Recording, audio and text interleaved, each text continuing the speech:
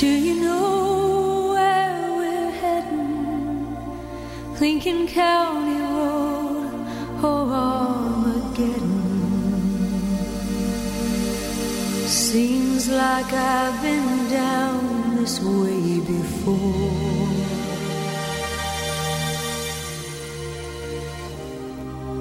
Is there any truth in that, Senor?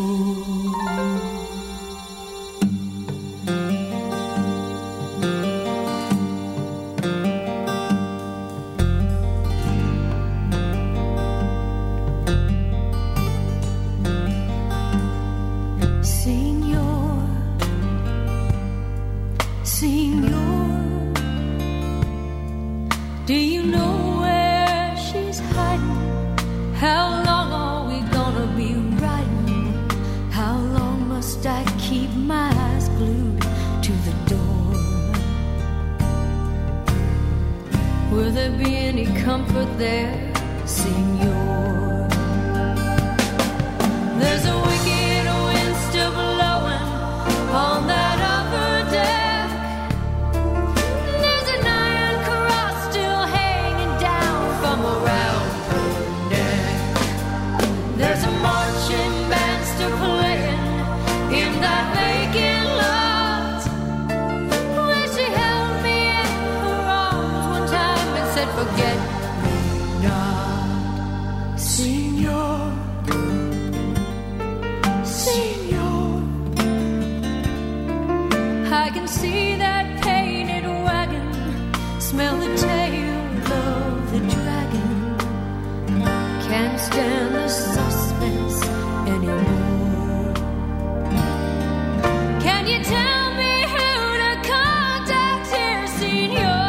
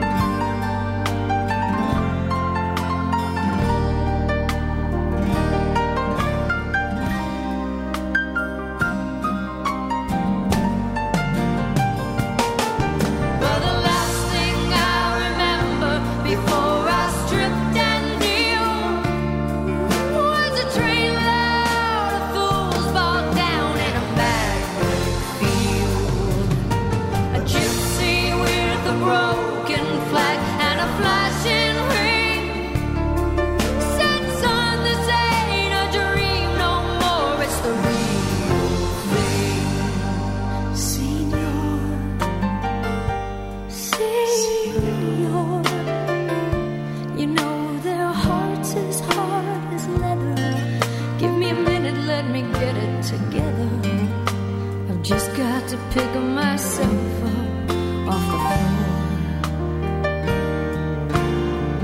I'm ready when you are, Senor.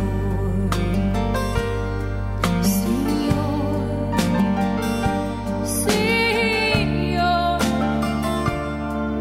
Let's overturn these tables, disconnect these cables. This place don't make sense to me.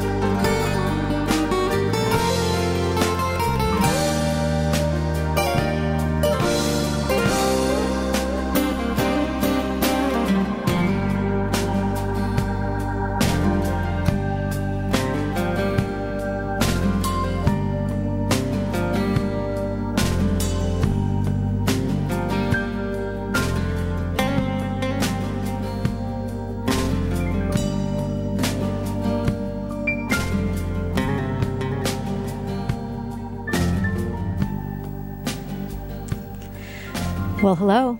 This is Renee Safier.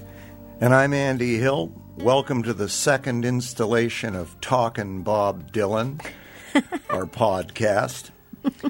Renee and I are the producers of Dylan Fest, an event that we started in Hermosa Beach way back in 1991 on Bob Dylan's 50th birthday. And the 27th annual Dylan Fest is just around the corner on May the 7th, Renee, at the Torrance Cultural Arts Center. Yes, it is. Can't wait. Now, that last song was called Senor, Tales of Yankee Power from Bob Dylan's 1978 album Street Legal. Now, if you're thinking that did not sound like Bob Dylan at all, then you're right. It wasn't. That was me and Andy. And we recorded that on our CD called The 14th of February, all the way back in 1996. And that track kind of came to us in an interesting way. Andy one day said, I have this great song I want you to sing. And I'm like, okay. So he puts on Street Legal and he plays Bob's scratchy, craggy voice going, Senor, Senor. And he goes, yeah, I thought of you when I heard this. I think you'd sing this just great. And I kind of looked at him quizzically. But as time went on, I sort of saw his point, and we ended up putting on that. That was my first solo CD, quick on the heels of Andy's first solo CD. And we've been playing it ever since. All the years. I love that song. It has this great cinematic quality. It really kind of, you feel like you could base an entire film around that lyric. And it's kind of why we had, the beginning of the track starts with a train and a whistle and some rain. And footprints. And footsteps coming through what we thought it was on, like the platform of a train. We didn't know where it was, probably south of the border. Or, you don't know. That's what's so great about Dylan's lyrics, and they're so cinematic. And it kind of reminds me of Joni Mitchell. She has that same quality. And a lot of her songs, especially Coyote comes to mind, kind of feel the same way. You could make a movie about that song as well. And Joni, that's kind of her aim in a lot of her songwriting. She has a quote. She said, "My style of songwriting is influenced by cinema. I'm a frustrated filmmaker. A fan once said to me, 'Girl, you make me see pictures in my head,' and I took that as a great compliment. That's exactly my intention." That's what Joni says. And I'm sure that Bob would take that as a compliment as well. So we wanted to use that discussion for this podcast. We wanted to kind of get into the creative process of Bob Dylan, and as a portal into that journey, we were going to use an observation from Robbie Robertson, as reported in his recent book, Testimony. We had the great opportunity to listen to Robbie speak about it at the Ace Hotel a couple of months ago. And we've read the book. So this is the quote that Robbie said. And if you don't know who Robbie is, he was the primary songwriter in the band. He wrote songs like The Night They Drove Old Dixie Down, The Wait, Up on Cripple Creek. And he was one of Dylan's collaborators over the years, Dylan's bandmate when Dylan went electric in 65, 66. And he served as the best man at Dylan's wedding to Sarah Lowndes back in, I guess that was 65 or 6. So this is Robbie witnessing Bob Dylan writing. I hung out with him there sometimes, watching him pound away on his typewriter into the night. Bob wasn't someone who went off into a corner to seclude himself during his creative process. He did it right where he stood, just picked up a guitar or sat down at the typewriter right in front of you.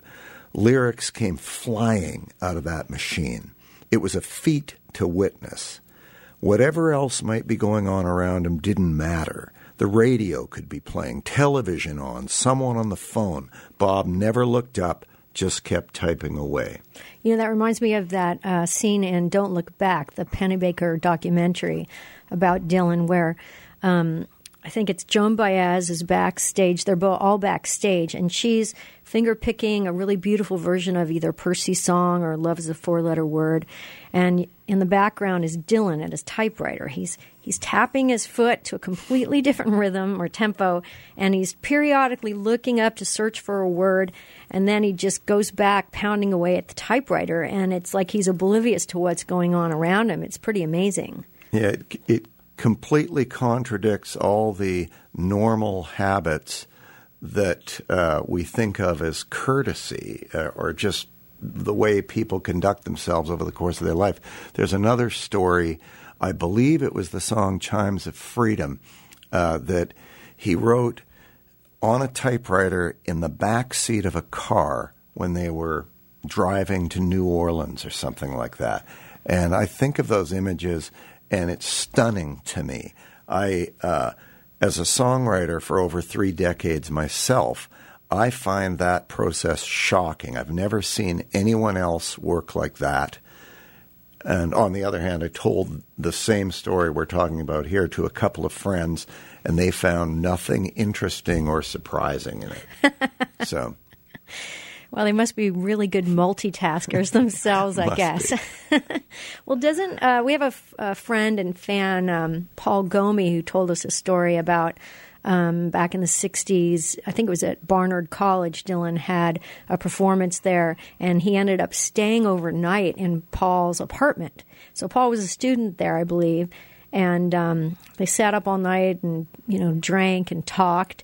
And then in the middle of the night, Paul's like, I have to go to bed. I have class. And so Dylan said, okay, see you later. And in the morning, Paul got up and there were newspaper clippings strewn all across the living room floor. And he was just and Paul just couldn't believe it. It's like, what's going on? And it turns out that he was actually writing a song. And it was, at least from what we hear, that's where he started writing With the Hour When the Ship Comes In. And he said I remember Paul saying he said some line that he asked Dylan what was going on, and he said, well, all the words are already there. It's just how you put them together. Yeah, which is about as inspiring as Johann Sebastian Bach when asked about his amazing organ capabilities. You just move your fingers around on the key and the instrument plays itself. Yeah, easy to say for those guys, right? Yeah. So as I imagine Dylan in all of those scenarios that we just talked about, that cloak of creativity which seems to take him over, I'm reminded there is an interpretation of his masterpiece, Mr. Tambourine Man, that puts forth the proposition that song is about creativity and imagination. And so if you can picture Dylan backstage, somebody playing, and he's enveloped in his own world, or in the car with all the stuff flying by outside and all the drugs and the conversation and the radio, or in someone else's home after they've left, cutting up newspapers and putting these pieces of paper together. I think of this snippet from Tambourine Man. I'm ready to go anywhere. I'm ready for to fade into my own parade. Cast your dancing spell my way. I promise to go under it. That's from Tambourine Man. And we'll finish today's podcast with the version from the 2015 Dylan Fest. I'm Andy Hill. And I'm Renee Safier. Join us on Sunday, May the 7th for the 27th Annual Bob Dylan Festival. It's outdoors in the beautiful sunshine at the Torrance Cultural Arts Center from noon till 8 p.m. Renee and I and our band Hard Rain and 60 of our closest musical friends will play 62 Bob Dylan songs. No breaks, no repeats. So go to andyandrenee.com for your tickets. Bring the family and friends. There's food and drinks for sale.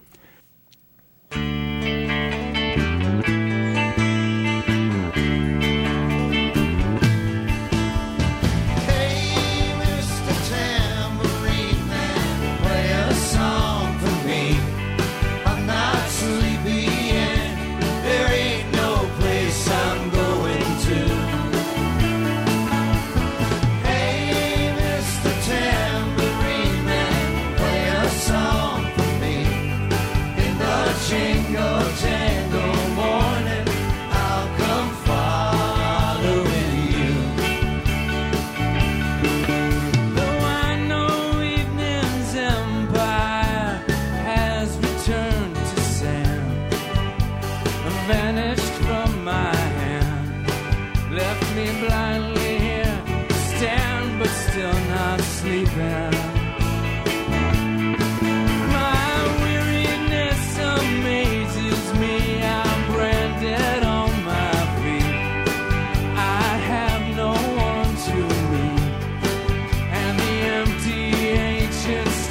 to death for dreaming. Hey, Mr. Tambourine Man, play a song for me. I'm not sleepy and there ain't no place I'm going to. Hey, Mr. Tambourine Man, play a song for me. The jingle jangle morning, I'll come following you.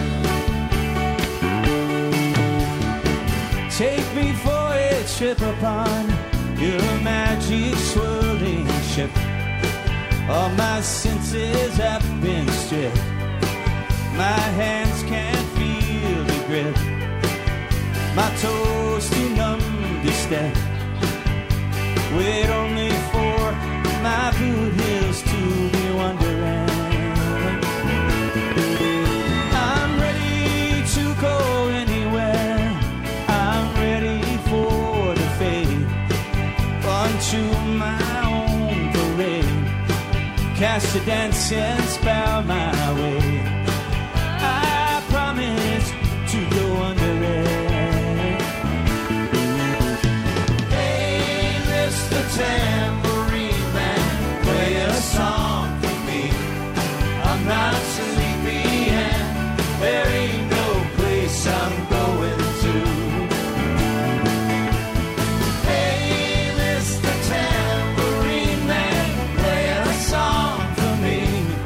In the jingle jangle morning, I'll come following you. Right here laughing, spinning, swinging madly across the sun. It's not aiming at anyone. It's just escaping on the run. And but for the sky, there are no fences facing. And if you hear vague traces of skipping reels of rhyme to your tambourine in time, I wouldn't pay it any mind. It's just a ragged clown behind. It's just a shadow you're seeing and he's chasing. Hey, Mr. Tambourine Man, play a song for me. I'm not sleepy and there ain't no place I'm going to. Hey, Mr. Tambourine Man, play a song for me. In the jingle jangle morning, I'll come following you. Come on, Jimmy.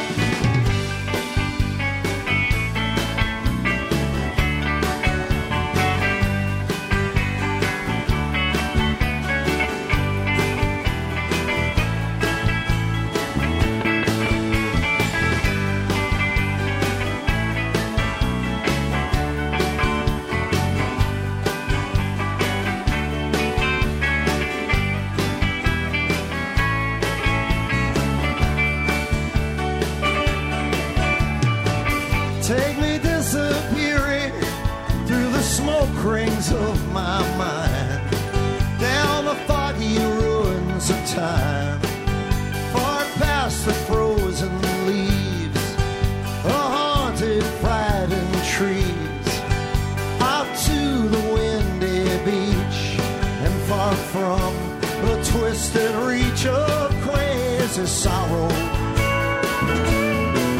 Yes, to dance beneath the diamond sky with one hand waving free, silhouetted by the sea, circled by the circus sands, with all memory and fate driven deep beneath the waves. Let me forget about today until tomorrow.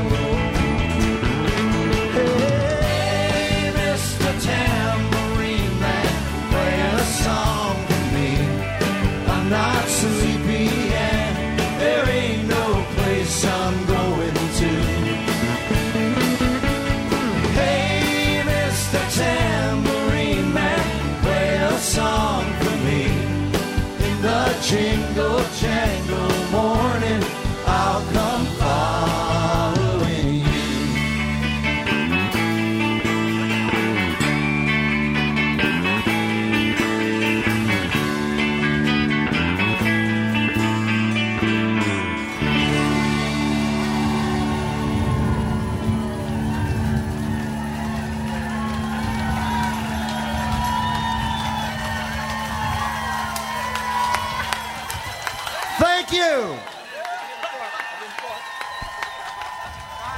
Dave Crossland, John Hoke,